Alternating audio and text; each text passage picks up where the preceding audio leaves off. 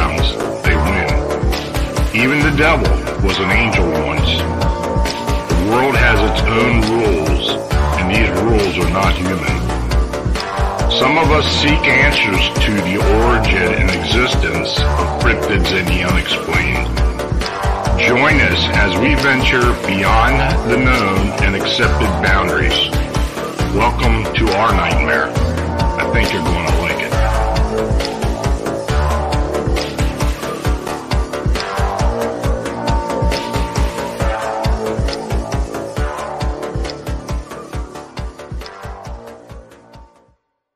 Hey folks, good evening and welcome to another episode of Phantoms and Monsters Radio, where we explore the strange and the unexplained.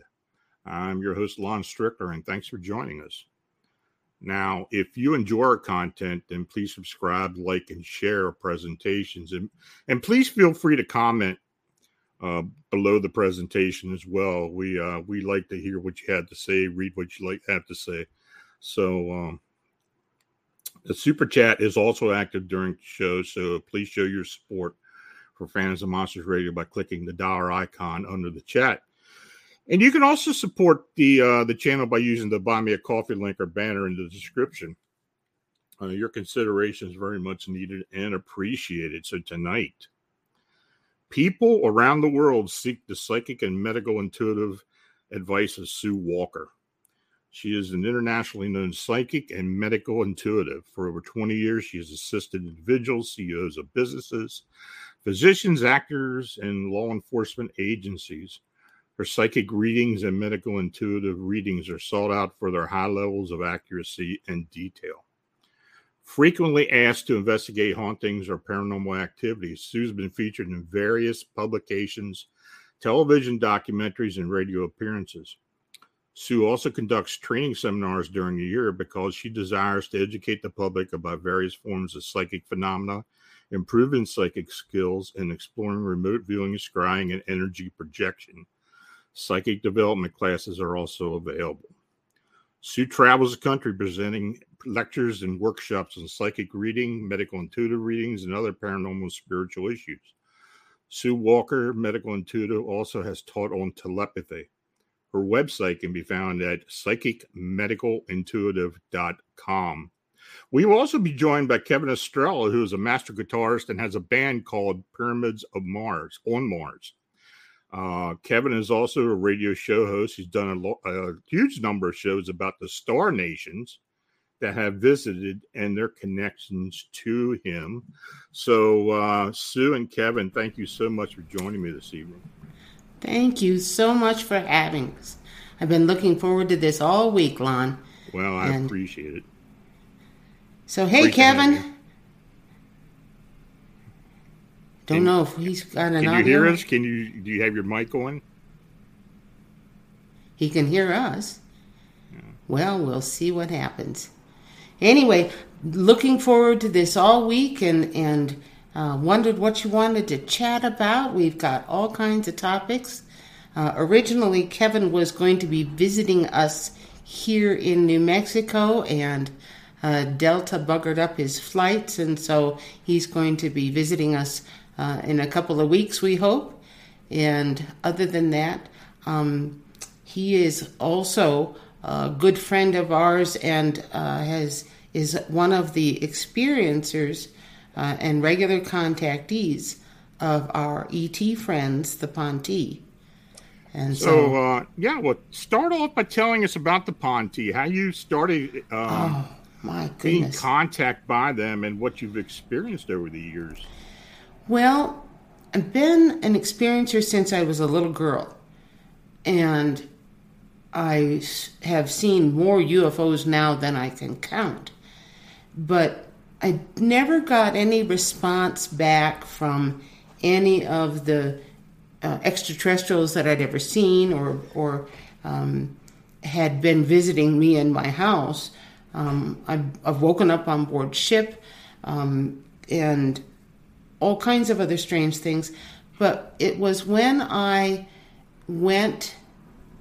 came to New Mexico to visit my now spouse, then boyfriend, Otter, and was here about 10 days.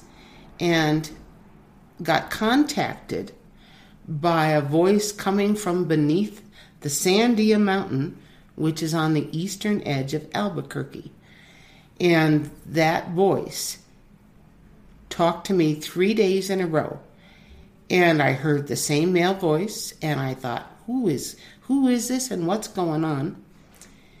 And I finally asked Otter if he'd ever heard a voice coming from beneath the mountain. And ever since he moved into this home in 2009, he'd heard them.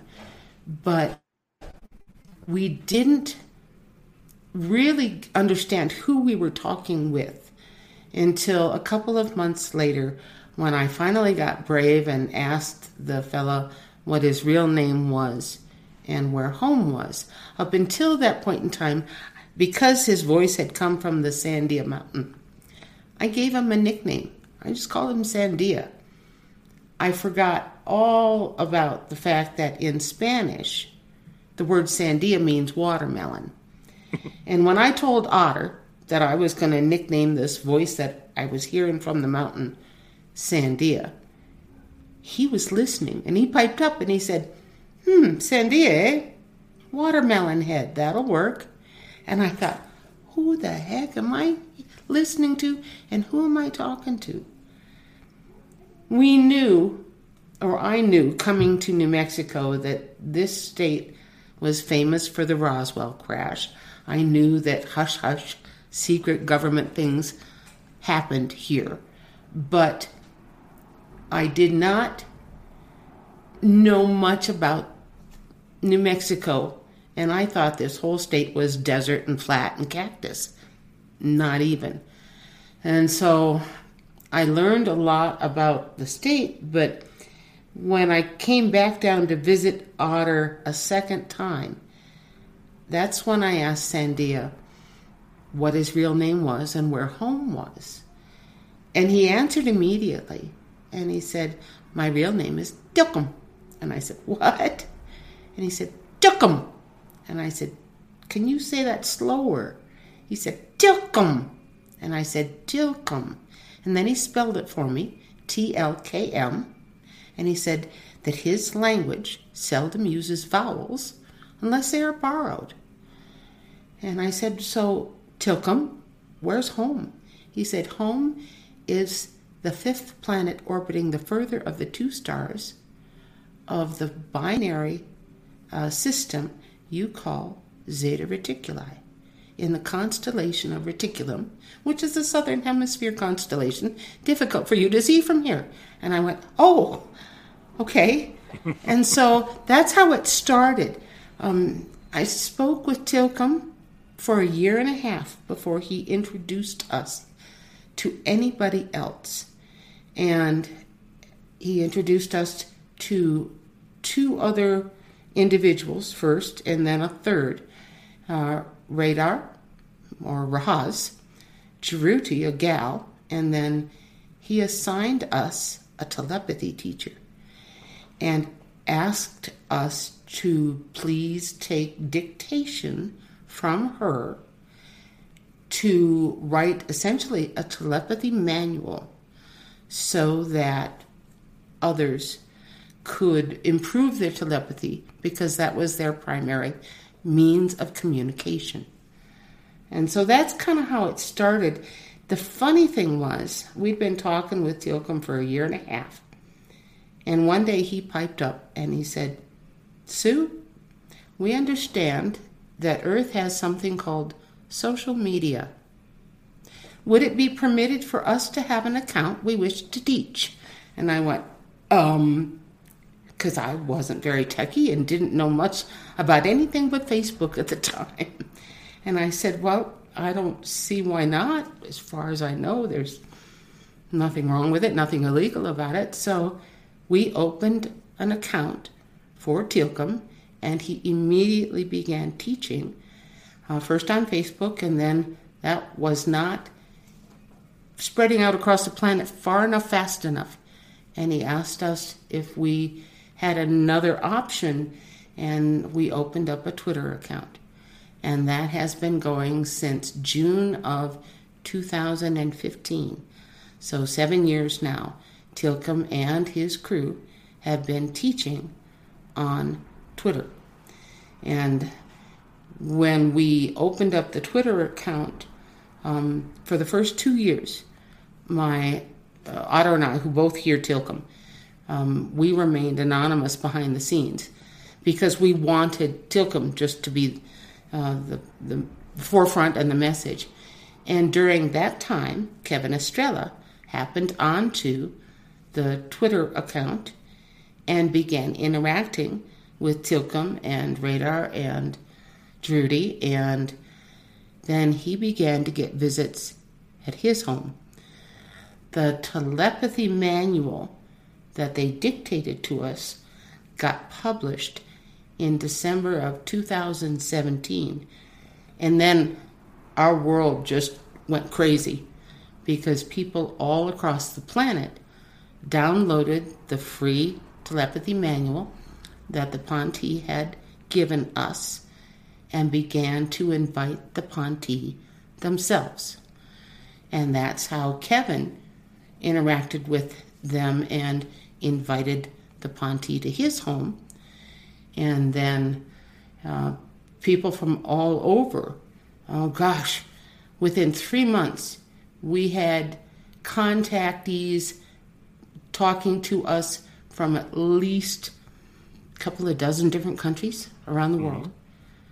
And volunteers translated the telepathy manual, called the Telepathy 101 Primer, into all of these different languages. And in fact, we just recently published the translation into sign language for the deaf so that they could either lip read or understand it via the sign language, and also invite the Pontee. So that's kind of how it got started. It's changed our lives in all kinds of ways because the Pontee actually were the ones that introduced us to the idea that they were very good friends with the Sasquatch. We didn't know. I was not a Sasquatch researcher, and we learned a great deal about the Sasquatch from the Pontee. And in fact, we took the very first prototype of the Telepathy 101 course that we teach to a Sasquatch conference and presented it there just to see if it was understood and how it was gonna go. So that's kind of how it got started. Since then, we've written a book. We had a lot of common questions after the telepathy manual was published, and the same kinds of questions were coming from folks from all over the world. So we answered as many of those questions as we could with Tilcom and Tani, our telepathy teacher, and Otter and I. And the book that we published is really a manual now as to how to have your own CE5 event. So whether you're all by yourself or if you're with a group of 150 people, here's what you need to know if you'd like to invite the Pontee to come visit you. And in fact, the manual has been used successfully all over now. And so we're very just delighted to hear when other people have interactions with the Pontee and they describe what's happening. So interesting. Yeah, that's kind of how it got going. And of course, your artwork reflects a lot of these encounters and a lot of these individuals who you have associated with as well. They actually, because when we first chatted with the Pontee, they were still under a restrictive treaty that did not allow photographs or video. But Tilcom came to me or approached me and said, Sue, we can't give you photographs or video, but there's absolutely nothing that stops a contactee from drawing what it is that they experience. We would like you to draw. And so I hadn't drawn anybody in 40 years. And so I started drawing the Contactee, and after we taught the telepathy manual at the first SASQUATCH conference, then the SASQUATCH actually approached us and requested that we draw them also, but their request was, would you please draw us as we see each other instead of as monsters? And I said I would be happy to. So the artwork you see now is a far cry from what you see on your screen here. That was the first attempt I made at drawing Commander Teal'c down in the lower right-hand corner there. Rahaz is the fellow with the hat. Tani, our telepathy teacher, and the gal that wrote the Telepathy 101 primer is above to the right, and above and to the left is Jeruti. Well, if you see Teal'c, that's the first time I drew him. And I don't know if you can see this without the reflection or not, but there's another Teal'c right here. But the artwork that I've been doing now is improved because they assigned me an art teacher. And so I have never taken an art class.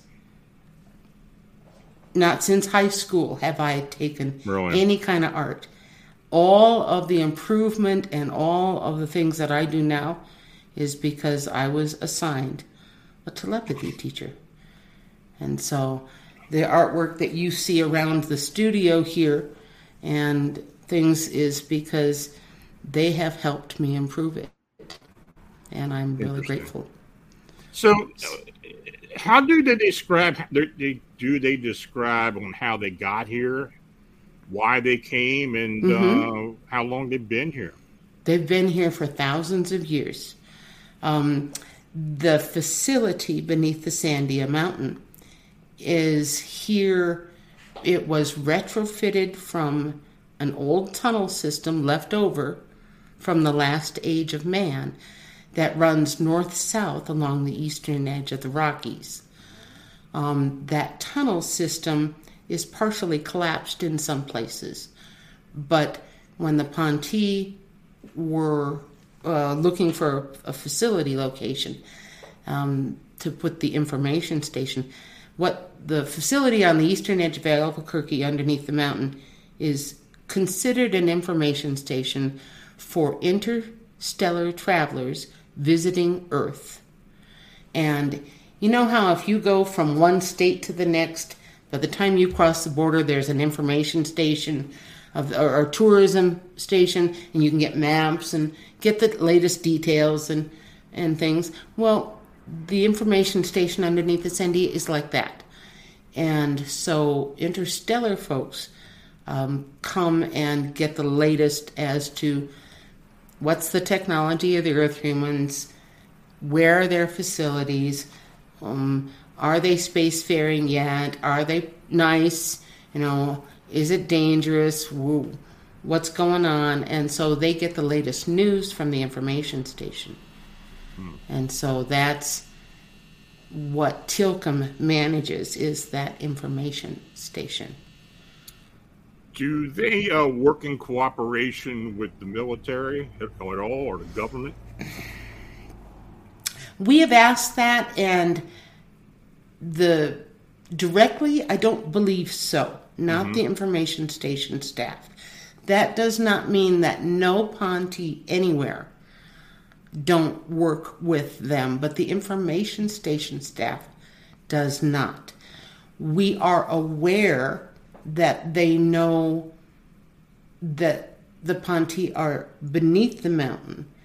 And the reason that we know that happened to come from an electrician who applied for a job with the government and had to have an ability to have a clearance. Hey, Hey, it's Kaylee Cuoco for Priceline. Ready to go to your happy place for a happy price? Well, why didn't you say so? Just download the Priceline app right now and save up to 60% on hotels. So whether it's Cousin Kevin's Kazoo Concert in Kansas City, go Kevin, or Becky's Bachelorette Bash in Bermuda, you never have to miss a trip ever again. So download the Priceline app today. Your savings are waiting. Go to your happy place for a happy price. Go to your happy price, Priceline. Well, he was asked to go out into the desert and meet his ride into wherever he was going to go work. When he got there, it was a van with blackened windows, and the military people said, leave everything in your truck. You don't need anything with you. All your tools will be there. They drove him around for more than an hour. When he finally stopped at his destination, he got out of the van into the largest airstrip he had ever seen, except it was underground.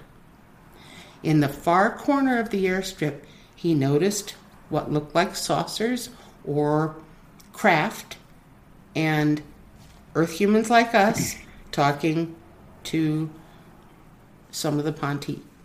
He was not allowed to approach them, but he did see them at a distance. He's not the only one that we've heard from here in New Mexico who have noticed that there's some unusual things going on underneath the Sandia.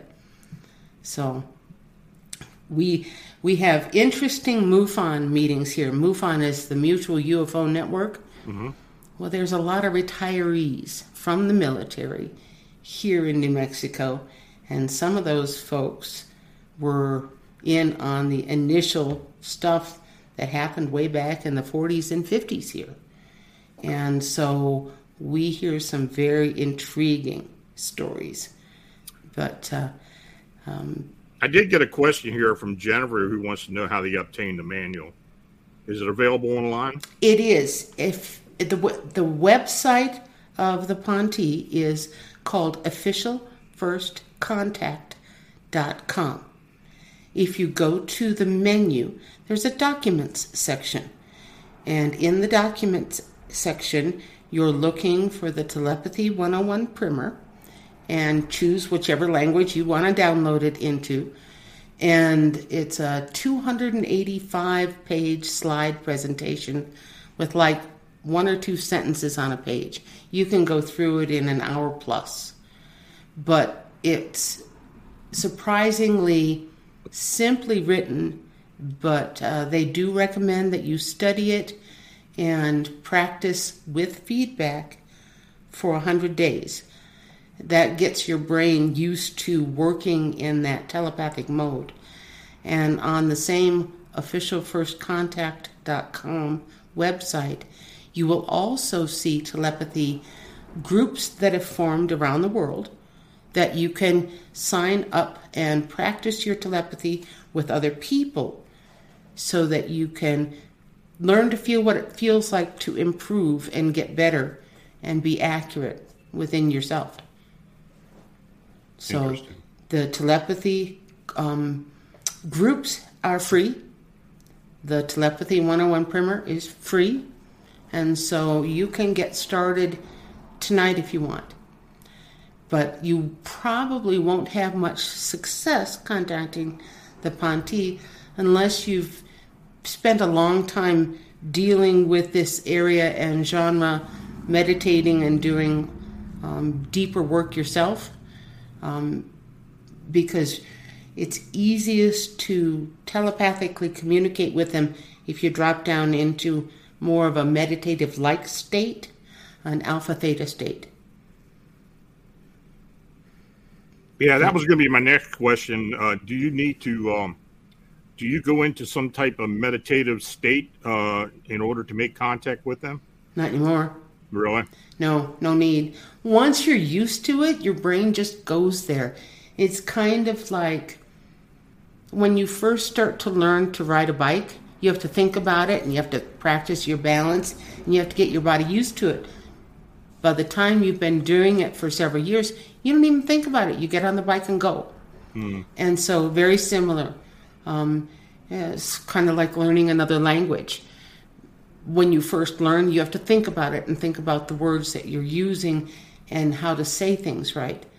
2 years later, you don't need to do that because your brain is used to it. You've developed those neural pathways, and it's much easier.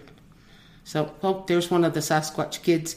I'm one of the few artists that draws Sasquatch children doing what Sasquatch kids do normally. And so there's a whole bunch of Sasquatch kids images on my YouTube channel, which is just my name, Sue Walker. Just remember, I don't put an E on Sue and you'll find me.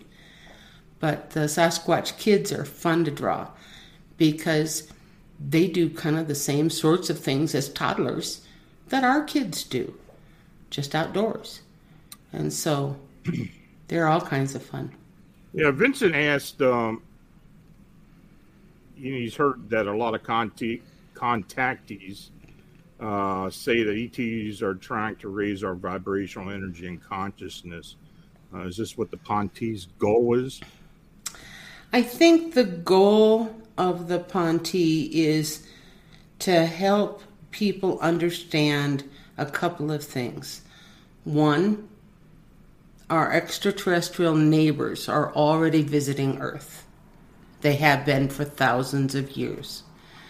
Most indigenous peoples on every continent will tell you about the people that came from the sky that came down to talk to them and teach them.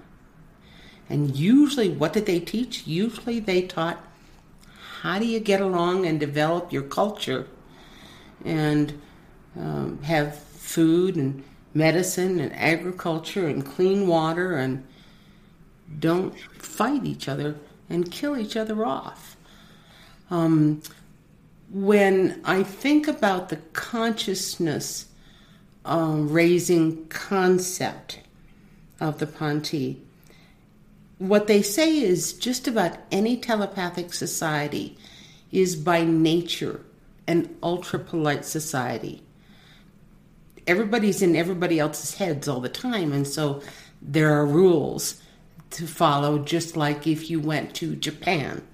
You would have rules to follow where you have lots of people in a very small island space. And so the politeness factor is there. The Pontee also contacted us because they wanted to help us understand that our world is going through a reset. Our Earth is changing, our sun is changing, and we have entered into an area of the galaxy that is, for lack of a better way to phrase it, turbulent, not kind to stars, not kind to solar systems. And they wanted to let us know how to deal with that and what to expect. So that's also part and parcel of why the contact now from the Pontee. They're trying to help us understand how to be right-minded. That's their phrasing for better consciousness, better thinking, better behavior, how to treat your fellow sentient being. We've learned an awful lot about what it means to be human from the Pontee because they tell us that they are human too. We're Earth human. Mm-hmm. They're Pontel human. One of our artist friends on the chat wants to know what type of medium you use. Your pastels.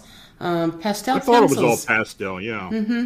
I liked pastels because you could erase them. Yeah. And I liked how they blended. And so I started working a lot with pastels on black paper. Mm-hmm. And now I've discovered some better quality pastel papers that give me a greater level of detail. Yeah. And so the things that I've been doing recently have been on some better quality paper, and that's helping a great deal. Why does this always happen? Oh. Yep. Kevin was there. Yep. I'm a pastel guy myself. I do watercolors occasionally, but I do like using pastels. Absolutely.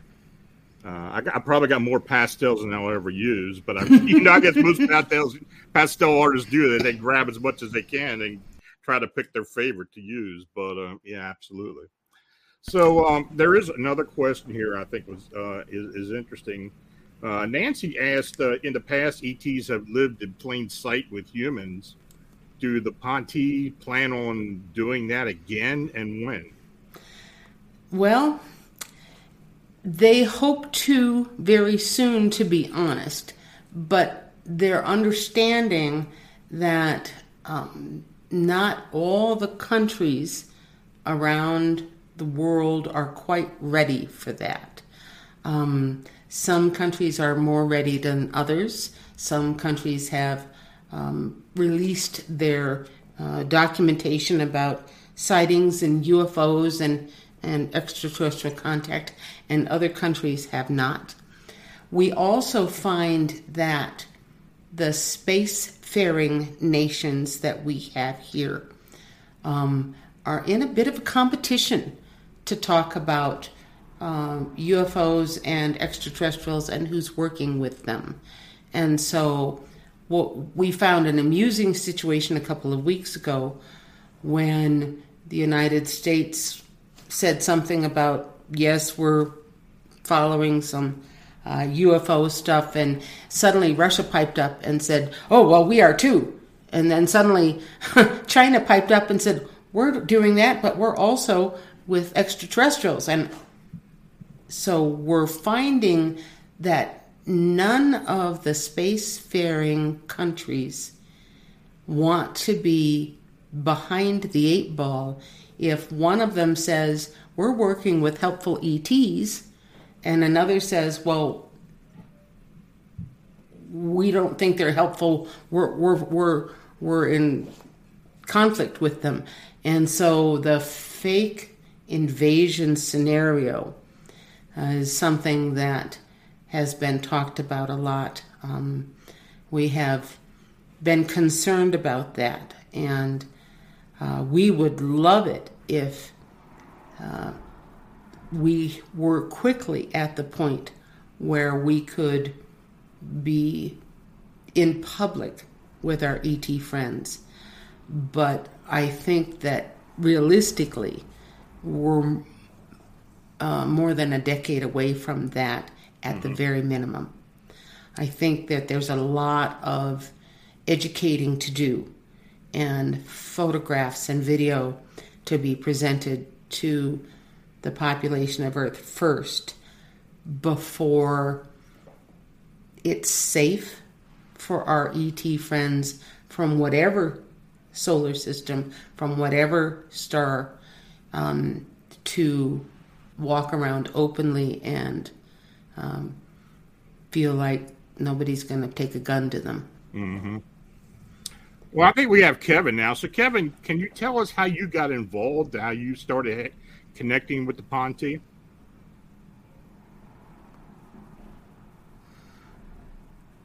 I don't know if Kevin can hear us or not.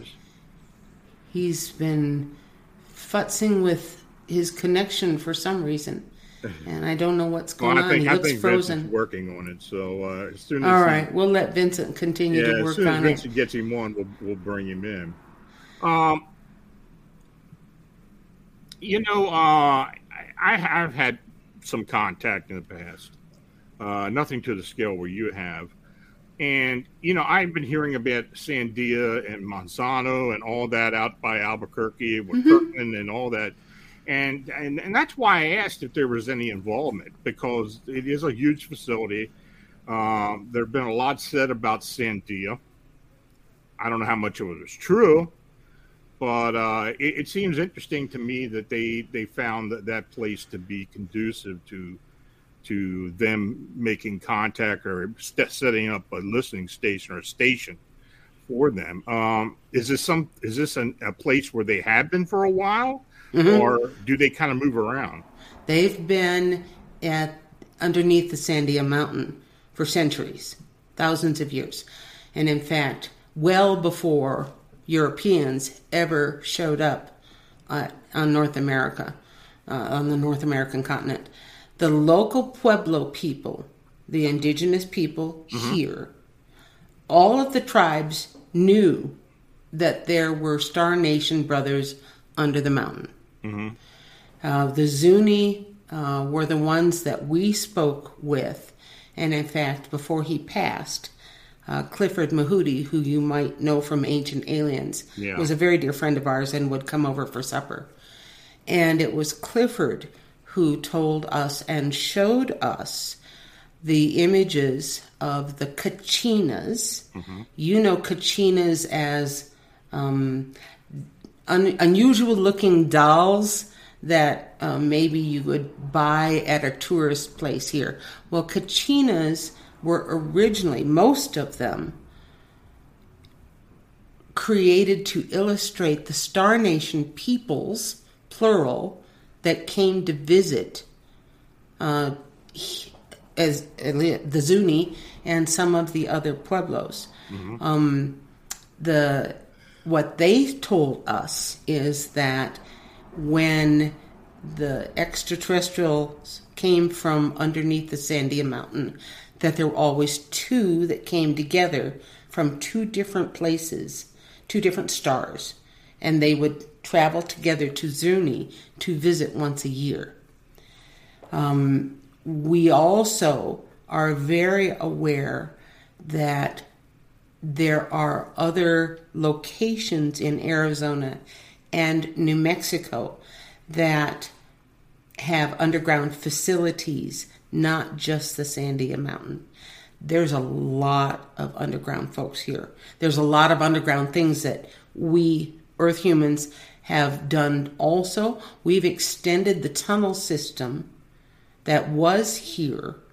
And in fact, we think that the Sandia National Labs likely has built within the Manzano Mountains part of their facility in the tunnel system that extended down that far. The Sandia National Labs is actually not in the Sandia Mountain. There are thousands of businesses here in Albuquerque named Sandia this or Sandia that because of the mountain. Right. But we do know that you can go from the Sandia Mountain to the Denver airport. You can go from the Sandia Mountain to Dulce and over to Area 51 and Area 52. You can go up to Cheyenne Mountain. I mean, you can go a lot of places in the tunnel system because we, Earth humans, extended it. And so the maglev system will get you there very quickly.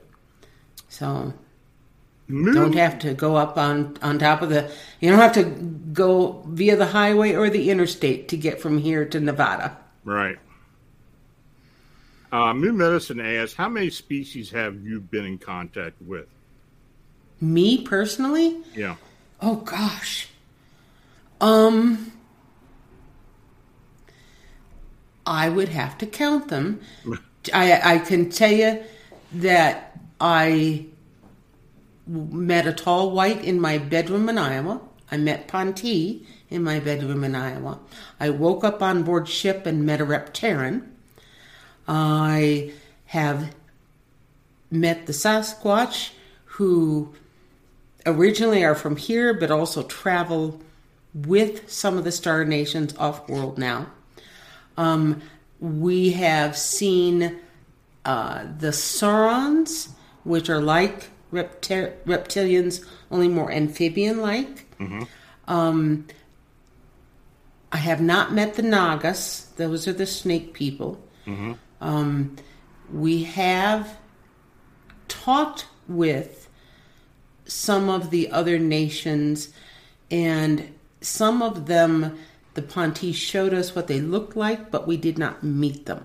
Okay. So I would have to say less than a dozen, but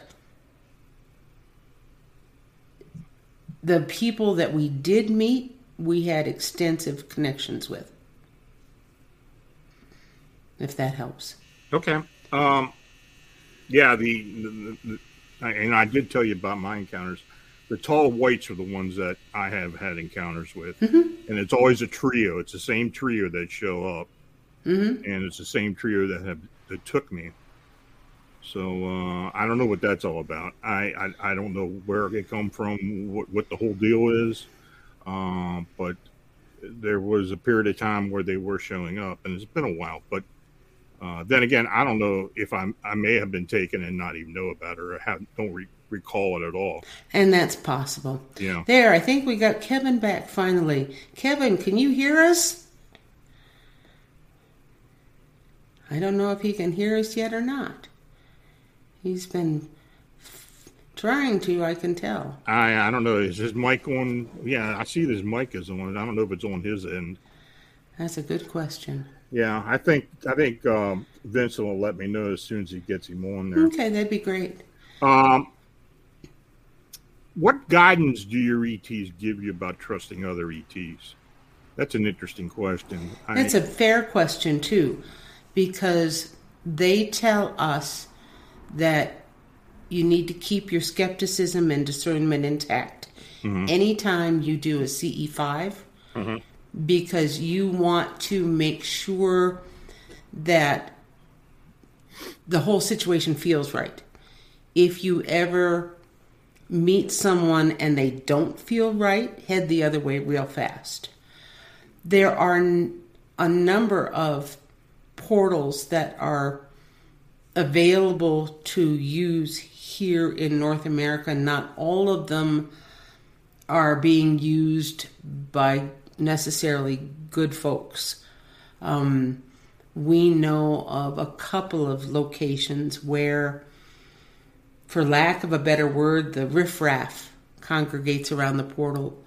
And so there are star nations that are not very right-minded here. And that doesn't mean that you have to be afraid of all of them. But what the Pontee tell us is, please, if you reach out and something doesn't feel right, back off. Just the same way you would if you met an Earth human that doesn't feel right, you would back off. Go the other side of the street, leave. If you have... The one thing that CE5s will do is bring up your fears, especially if your event goes from more than seeing a dot of light in the sky and a CE1. If you get to the point where you have a craft land or you have Star Nation people show up, you need to immediately be able to assess, what do they feel like? What do they sound like? What's their body language saying? You may not understand their language.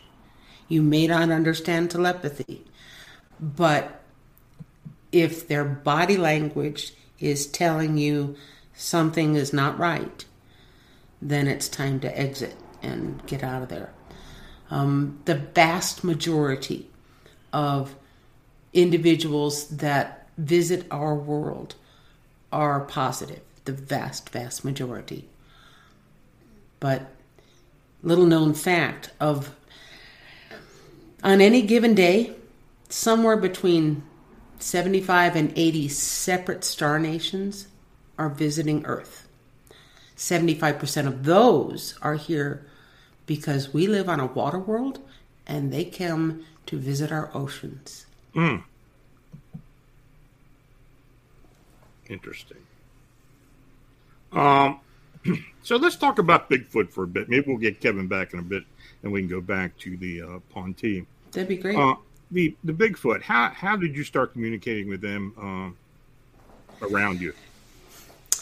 We learned that the Contactee and the Sasquatch nations are very good friends, and they get along because they have very similar senses of humor. When we were translating the Telepathy 101 primer, Tilcom came to us right after we'd gotten the vast majority of it written down and said, "Sue, we would like you to go teach." And I said, "What?" And he said, "We would like you to go here and go teach." And I said, "Where's here?" And he spelled out Kiwani Lapsaritis' name. Kiwani is a Sasquatch researcher, and that was the day after they had advertised the first Sasquatch conference that they were going to hold up in Chewela, Washington. So we took the telepathy primer up with us to go teach at the Sasquatch conference. And this happened to be a Sasquatch conference where people were coming from all over the world to discuss the more unusual aspects of Sasquatch research, the more unusual things that were happening to these researchers out in the field, and the things that if they went to another Sasquatch conference, the other researchers didn't want to hear about it. They didn't want to hear about mind speak. They didn't want to hear about being frozen and unable to move. They didn't want to hear about suddenly finding themselves back in their cars and halfway home before they even knew they'd left. They didn't want to. They didn't want to talk about the more unusual things that they were seeing around the Sasquatch, like UFOs or others, meaning folks not from here. And so this conference opened up the pathway for everybody to share, and that's the first year that it was held. That's when we went to go teach the Telepathy 101 primer. The Sasquatch understanding that we have gained since then has been wide and varied, talking with all of these researchers from Australia and Russia and Germany and the UK and Canada. We just opened up and chatted with everybody and learned an awful lot, awful fast. When we got home after the first conference, we'd been home less than a month, and I had a Sasquatch show up at the house and ask if I would please start to draw them as they see each other instead of as monsters. And that's what got me started drawing the Sasquatch as well as the Contactee. Since then, I've also been drawing other star nations, but we don't have time to cover all that as well tonight. I don't think we might have to do that another time. You know, it's interesting. I just saw one of your drawings from Valles Caldera. Valles Caldera. Yeah, and I have had a lot of activity reported, Sasquatch activity reported to me from that area. And in fact, even up the Chusca Mountains up in Arizona, where they, and this is what the researchers tell me, they have literally seen Bigfoot corralling elk in these areas. Oh, yeah. You know about that? Oh, sure. Oh, sure. The structures that they build serve several purposes. If you examine the structures that the Sasquatch build out of logs, you'll find that all the logs that they use, all the wood that they use, starts always with a trident tree that has 3 branches at the top that split. And the first log leans up against that tree. All of the other parts of the structure connect. There is not a log that's placed that isn't connected to those first logs and to that tree. When they build things, they mark their territory, but they also funnel the deer, the elk, the moose, the bears, anything into a specific area so that it gets harder and harder for those animals to keep going, because now they've got all these logs in their way and they have to hop over stuff, or they've got big things fencing them in. So they funnel them in. And the logs also serve to keep the erosion from going straight down the mountain also. We find that, little known fact, if you don't have very good cell phone reception up in the high country, above 9,000 feet, and you take your phone over to the structure that the Sasquatch have built, especially near this trident tree, you'll find that the bars on your phone go up. Try it. You get better reception. So there's something that we don't understand that's going on that's electronic. We do know that the Sasquatch live side by side with the dogman. We do know that a myriad of ET folks also visit the Sasquatch, not just the Pontee. And we know because we have photos now of these other beings. We also have other woodmen, that's the term for the other sentient folks that live in the forest besides the Sasquatch, whether or not they're the short 2-foot tall guys or something else. But if they live in the forest alongside the Sasquatch called them woodmen, which basically translates as forest family. The woodmen used to trade with the Native Americans, especially the little guys, because they would nap arrowheads that were half an inch big. Really? Because they had small hands. So bird points. Nancy Malcolm asks, have you ever drawn a djinn? Isn't Earth their home world? Where are they now? I mean, I know you've probably gotten involved with elementals and other small beings and even ethereal or non-ethereal beings, like maybe jinn. Have you ever drawn those or have any encounters? I have not. The elemental folks, I have not drawn. The jinn per se, I have not drawn. I'm not sure that we have a single lock on who the jinn are, because as I talk to various people, I get various different responses as to who they believe the jinn are and what they look like. So if I understand the origin in the Middle East of the jinn, they were beings that had more abilities than Earth humans did that seemed magical. But where they're from and whether or not they were all from here, that I don't know. I am not well researched on the jinn. Okay. So. Well, I'm going to try and bring Kevin in. So, Vincent, if you can unmute him and I can ask him. Kevin, can you hear me?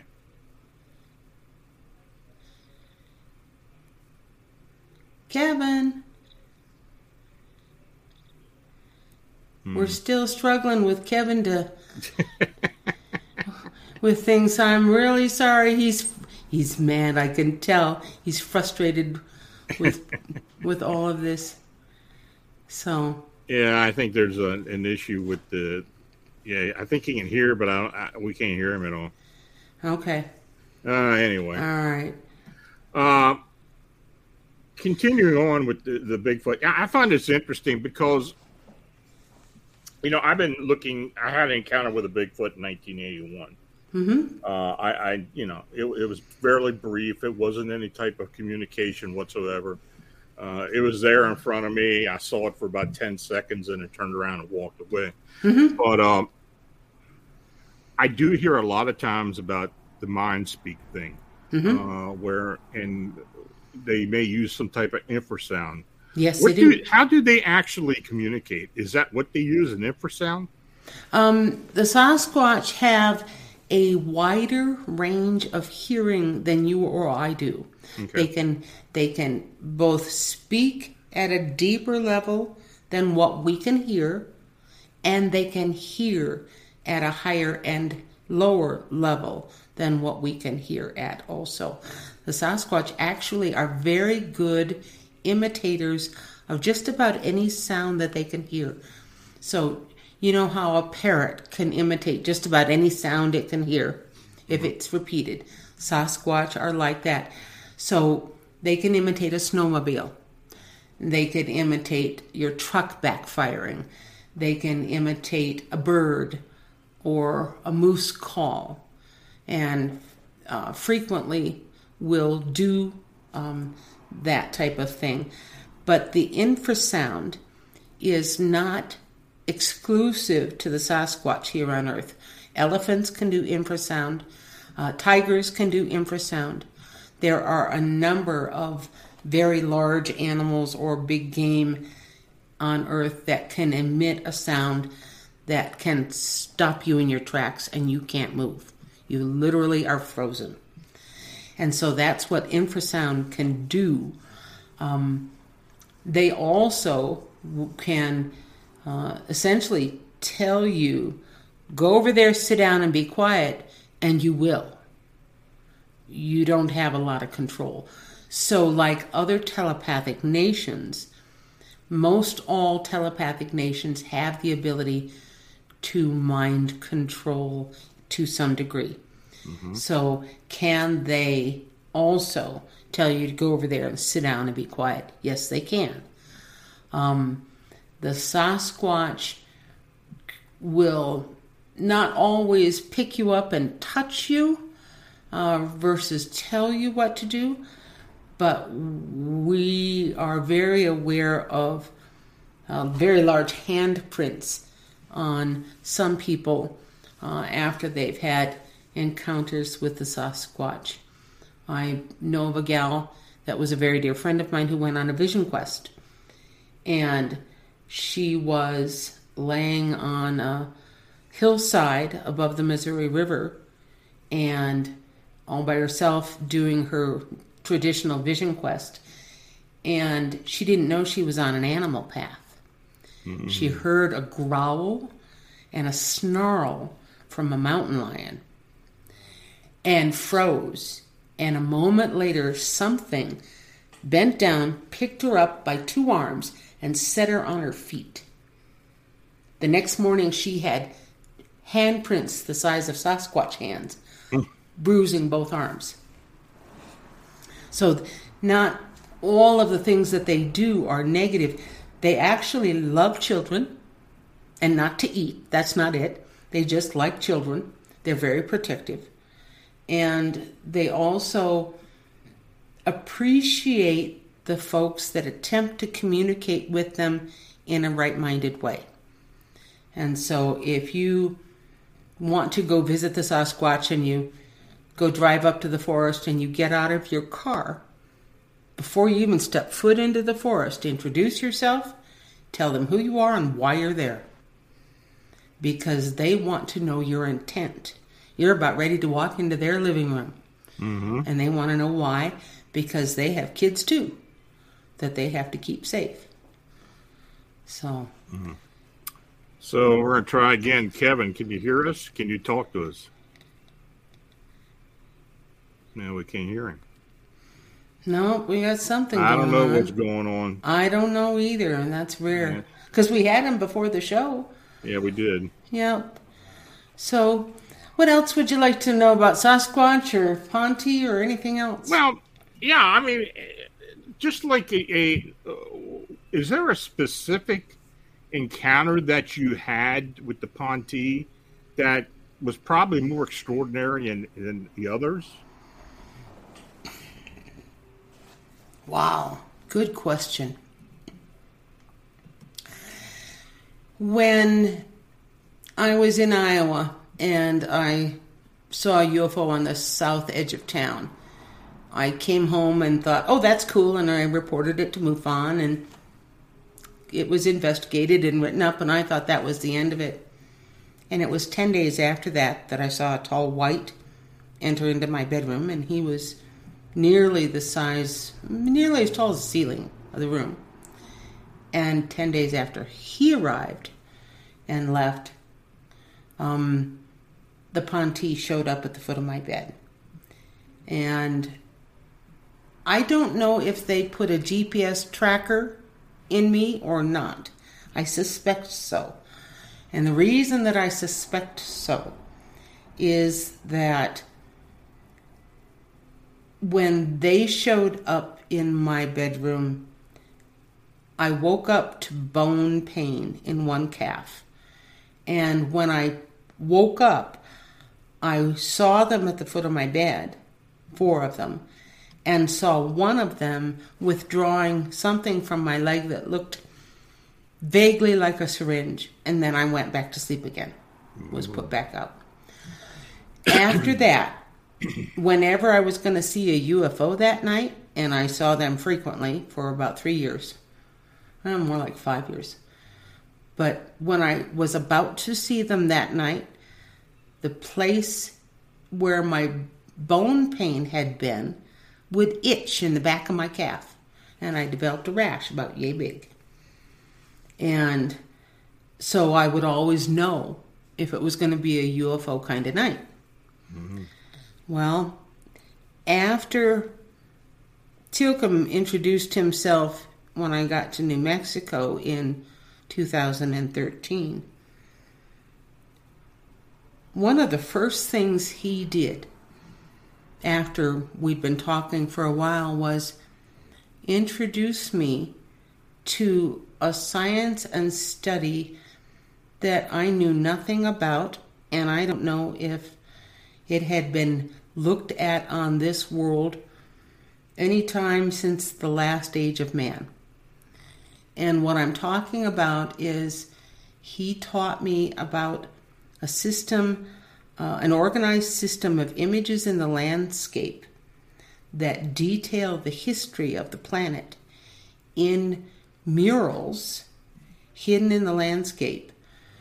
And he called the system archaeoplanetography and taught me how to read these layers and layers of images so that you could understand who had what history where and how long ago. And not only that, facilities were marked, resources were marked, like minerals,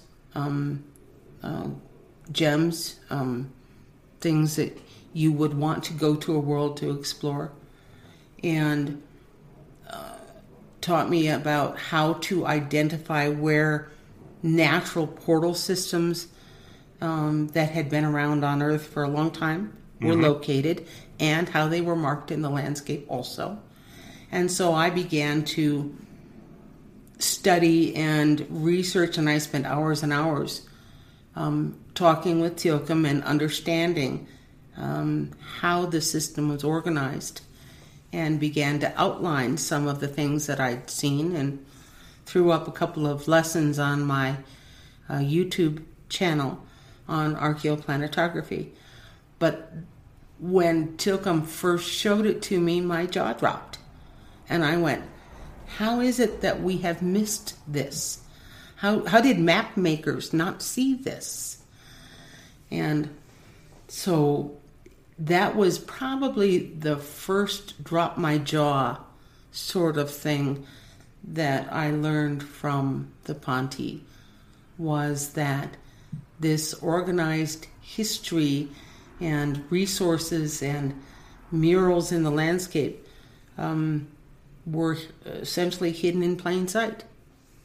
And to learn from him how to read it and understand it.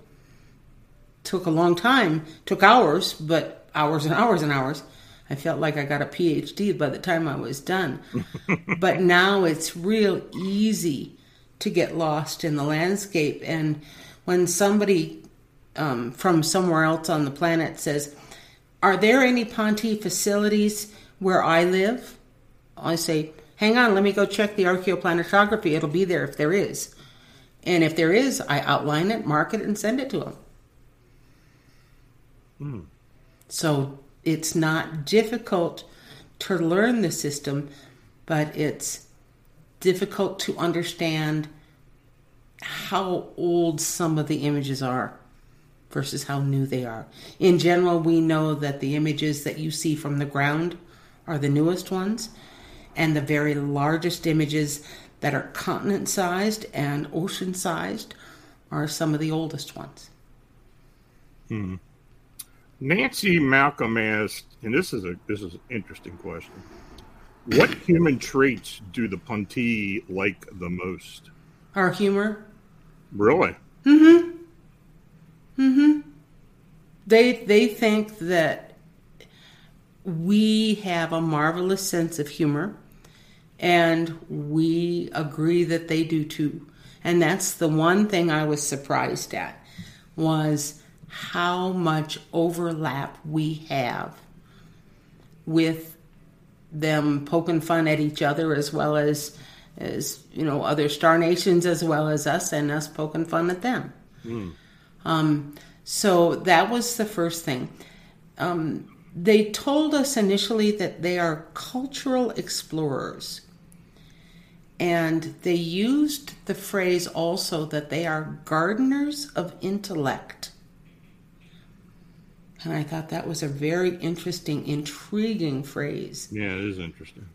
And so, as cultural explorers, they collect the things about our culture, whether it's music, dance, percussion, art, literature, etc., the things that we do when we're not at work, that we go home and enjoy.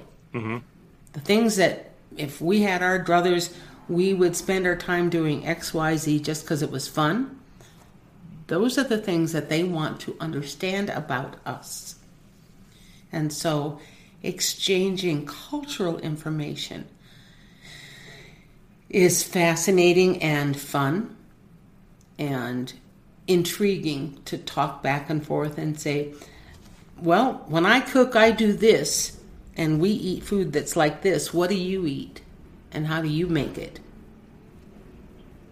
And so we just chat back and forth, trying to understand their culture as they try to understand ours.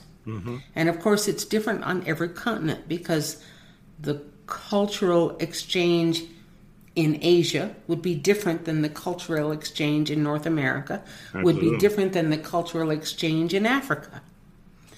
Because as Earth humans, we do different things depending on where we grew up and what we grew up with.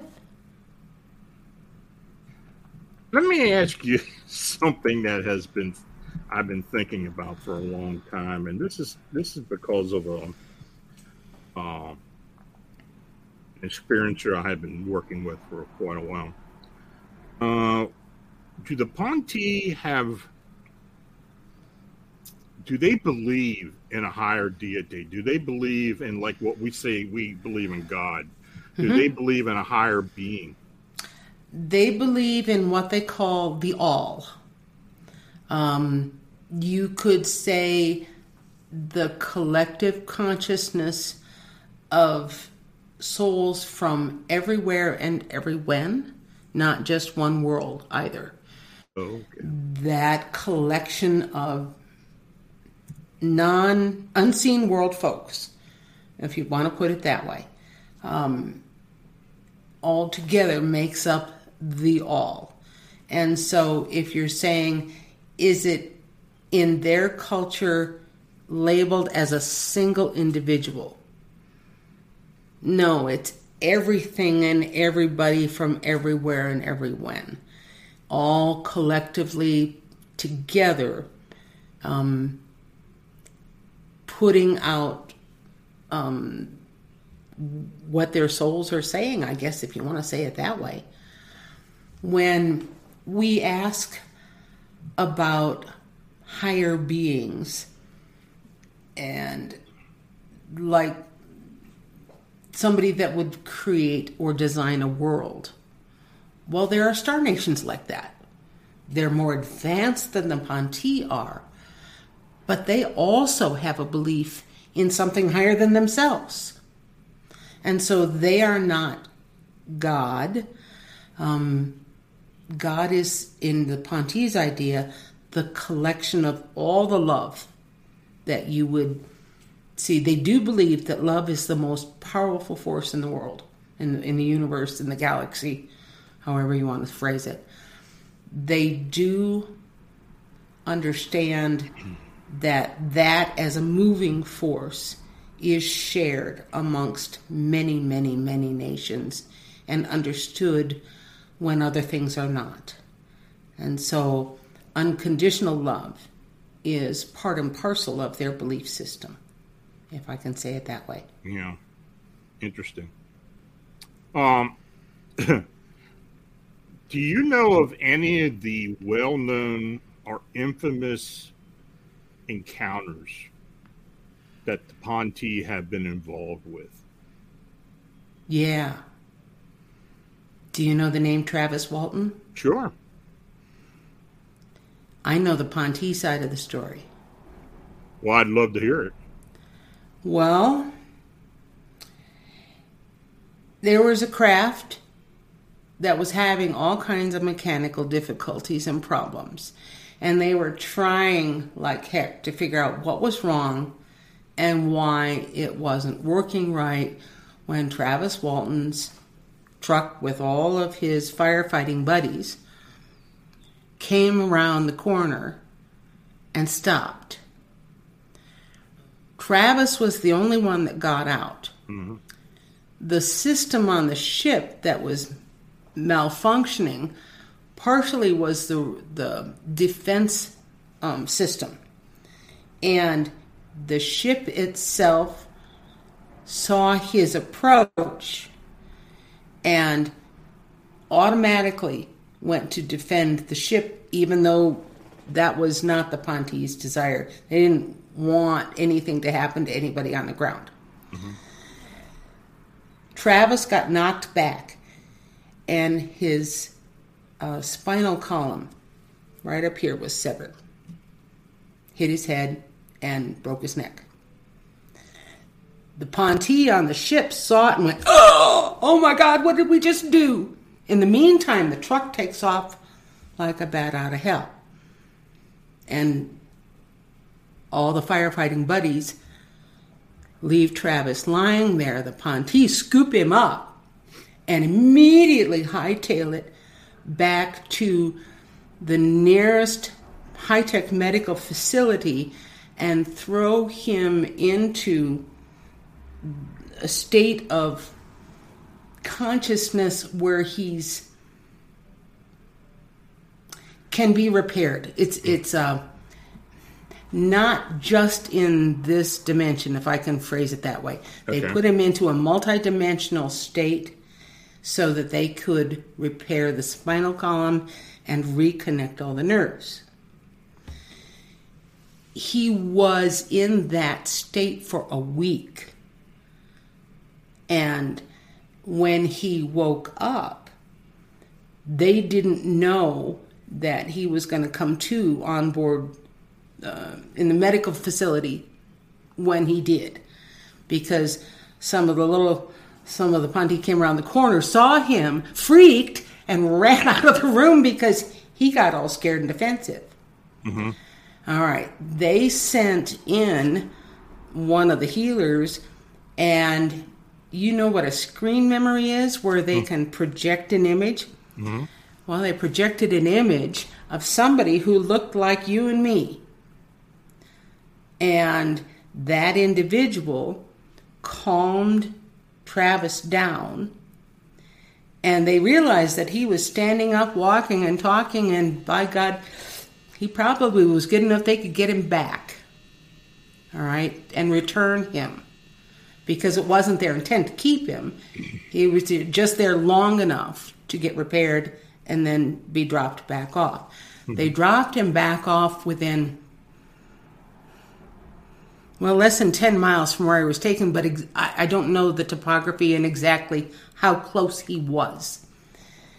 And they dropped him back off without any clothing on because that was the state he woke up in, and they put him back down.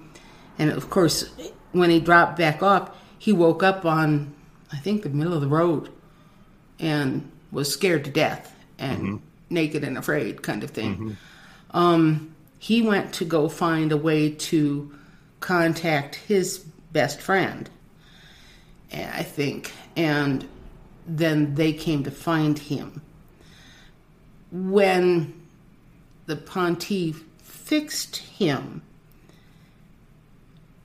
part and parcel of that process was to improve his immune system so that all of the repair that they did of the cervical vertebrae and the nerves wouldn't be rejected. Mm-hmm. To my understanding, that gave him permanent immunity. I don't think he's been sick a day since then. I have heard that. He's aged very well too. Mm-hmm. So maybe there is something to that. Did you ever mention this to Travis? I've never met him. You haven't? No. And in fact, Clifford Mahooty, our friend, was a good friend of his. Mm-hmm. And knows other people that were friends of Travis's. And I said to Clifford, how willing would he be to hear this side of the story?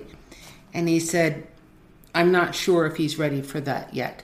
Yeah. Because he went through an awful lot of grief from the public, from friends, from family, and from the community for years. And the trauma that he went through as a result of all of this, he didn't ask to be hit by a ship that was malfunctioning in its defense system. He didn't ask for an injury to his cervical vertebrae. He didn't ask to get dropped off naked in the middle of a highway. And all of those things, every single one of them, you would remember for the rest of your life. Oh, absolutely. And when I said, Clifford, if you ever think he's ready, you let him know that we'd be happy to talk to him and tell him the Contactee side of the story. And so we just left it at that and never approached him because we didn't know him as well as Clifford did. Yeah, and of course Clifford is no longer with us, so I don't know if he's contacted us or not, Travis or not. Right. Are they willing? Can they, or are they willing to teach us medical knowledge? I've asked that very question, and the answer that I get back is real simple. If I hand you a medical device that they can heal somebody with, and that medical device goes to our military, what's the first thing the military is going to do with it? There you go. Okay. Absolutely. I can understand So, are they willing, if they cause an injury, they will go above and beyond to heal whatever it is that they've caused, like they did with Travis. However, they cannot voluntarily heal the nearly 7.7 billion of us that are here on the planet. And so a lot of people say, well, if I asked them to come over, will they heal my so-and-so, family member? No. That's not why they're here. They cannot play favorites, and they are not here to do that. They just can't. Their reason for being here on our world is different than here to heal us from, whatever XYZ medical condition any of us have. Are they willing to help teach us as things progress and we're ready for that information? Yes. Okay. They would love nothing more than a university level exchange of information back and forth to be set up at some point in time. But we aren't even anywhere close to that yet. You're talking decades away after it's public that they're here and that people don't have to be scared of them. A lot of people will say, well, all the grays are bad. Do you have any idea how many Zeta body type nations look alike, are here, and people lump them all together and say it's just one? No. If they have a short stature, larger eyes with nictitating dark lenses, by the way, those lenses retract, and their eyes are just as pretty as yours or eyes are, with all kinds of colors. That Zeta body type is common, but that doesn't mean that all of these people are from the same world or even the same solar system or even the same area of the galaxy. We're talking about nations who've been exploring for thousands, if not millions of years. They've gone through their ups and downs and have dealt with galactic conflict as well as people getting along in a group that we loosely call the Federation. Do I think there's only one Federation in this galaxy? Oh, heck no. There's a lot of alliances here. But please, whenever we hear any other ET researcher talking about the Greys as if they are one nation, we know that they don't have the full story. Right. Just like there's not just one reptilian nation. Mm-hmm. If people say, well, it's just the Dracos. No, just not even.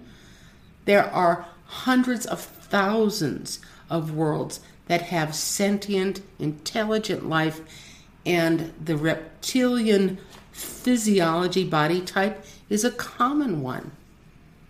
And no, they're not all bad. We do differentiate between reptilian and repteran. If the reptilians originated on Earth and were helped after their cataclysm happened and taken off world, those we call repterans because those folks came from here.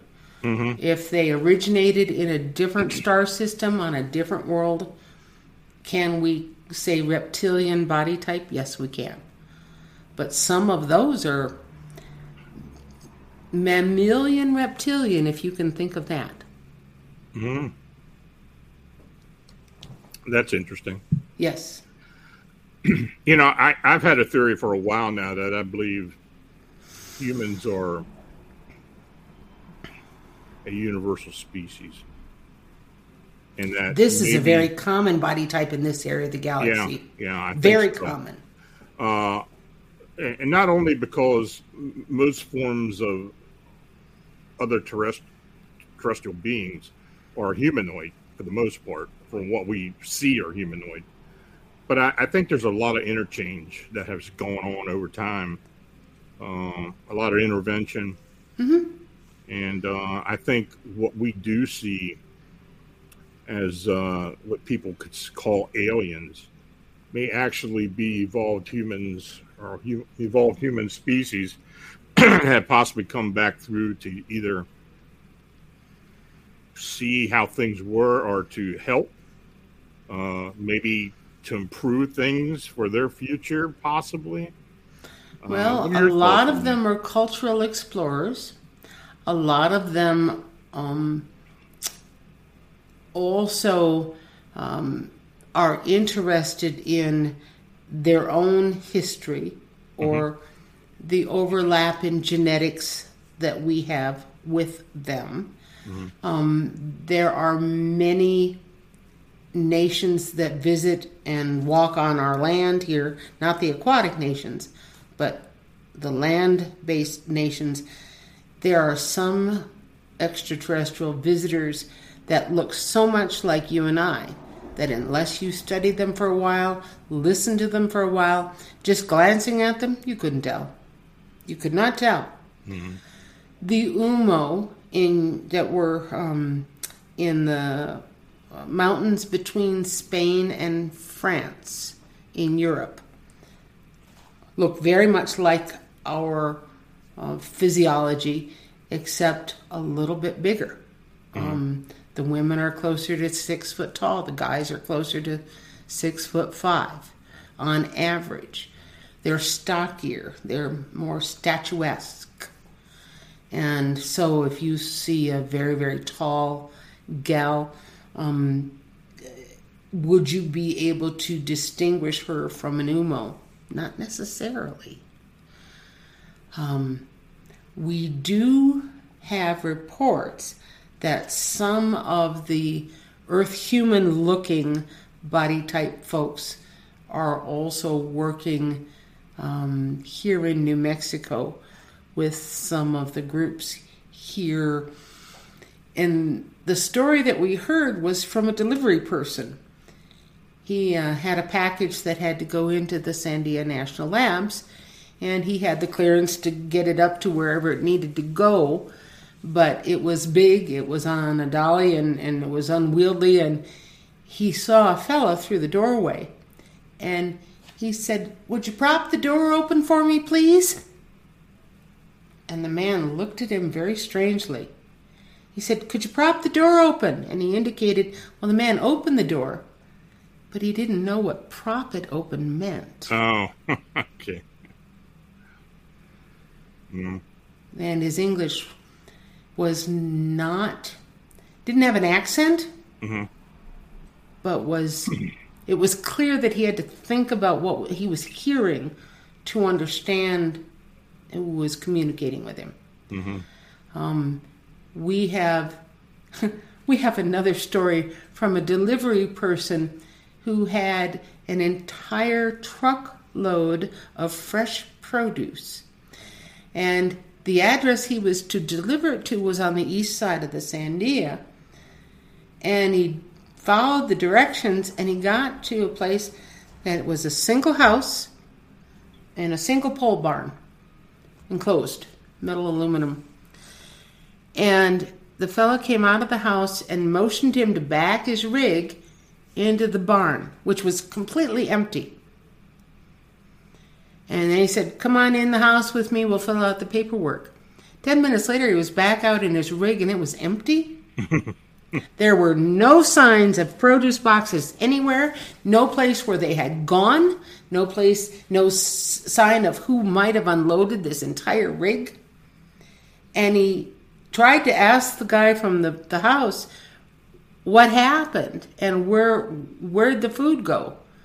And the man just said, "Have a nice day," and went straight back into the farmhouse. Well, I've got to ask you now because it came up. What do the Contactee eat? They are pescatarian. They eat some fish, but mostly it's fruits and vegetables. They do not eat avians.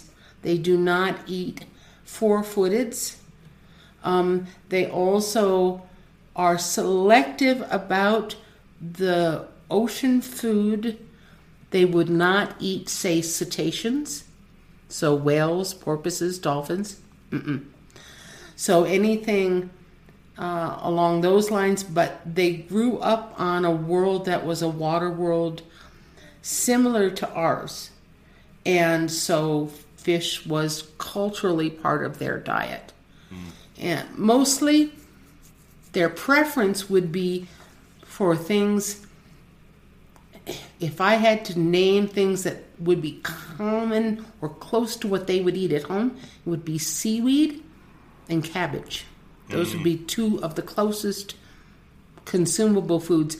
But they will sample most of what we eat. They really will. They will try it. If it's super spicy, no. If it's alcoholic, no. If it's meat, no. But if, for instance, you were going to make shrimp and grits for them, they'd love it. Interesting.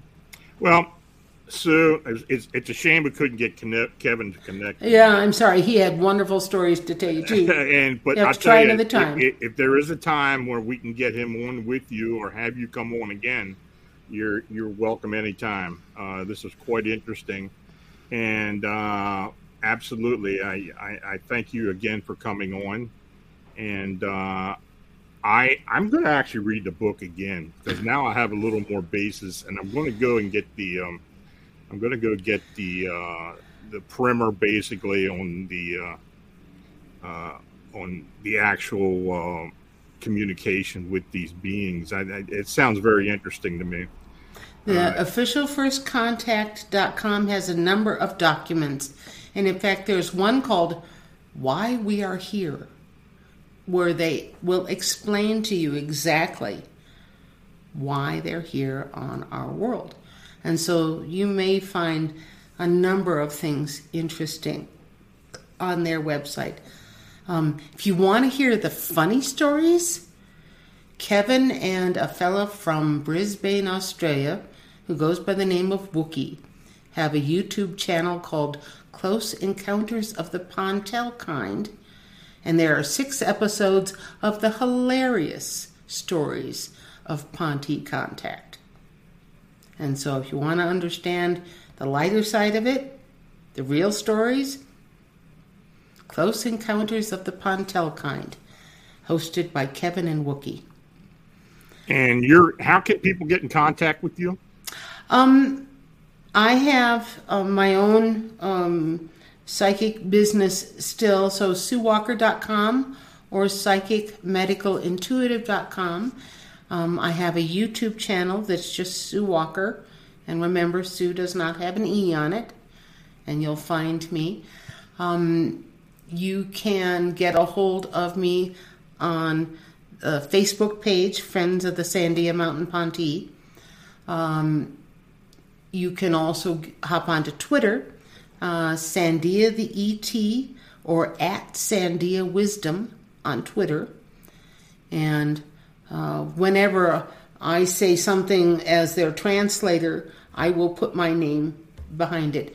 Whoever is on the desk will put their name behind whatever it is that's the answer to the public's question there. So if you want to ask the Ponte questions, Twitter is the best place to do that. Excellent. Well, Sue, again, thanks for coming on. And Very you have welcome. a great weekend, and we will be talking, I'm quite sure, very soon. That'd be great. All right. Thank you again, Lon. And have a good weekend yourself. And be careful. About 50% of them. You warned me. You if you've invited them, fair warning. Okay. So, all righty. Thank you. Thank you so much. Bye-bye now. Bye-bye. Now, if you have an unexplained encounter or sighting, feel free to contact me through the Phantoms and Monsters blog site. I want to again thank Sue Walker for joining me this evening, and thanks to each and all of you for watching and chatting. If you made a super chat donation, it's very much appreciated. Your support is what makes this all possible. Please like, subscribe, share, and please comment. We always appreciate your comments. And also sign up, become a member of the channel.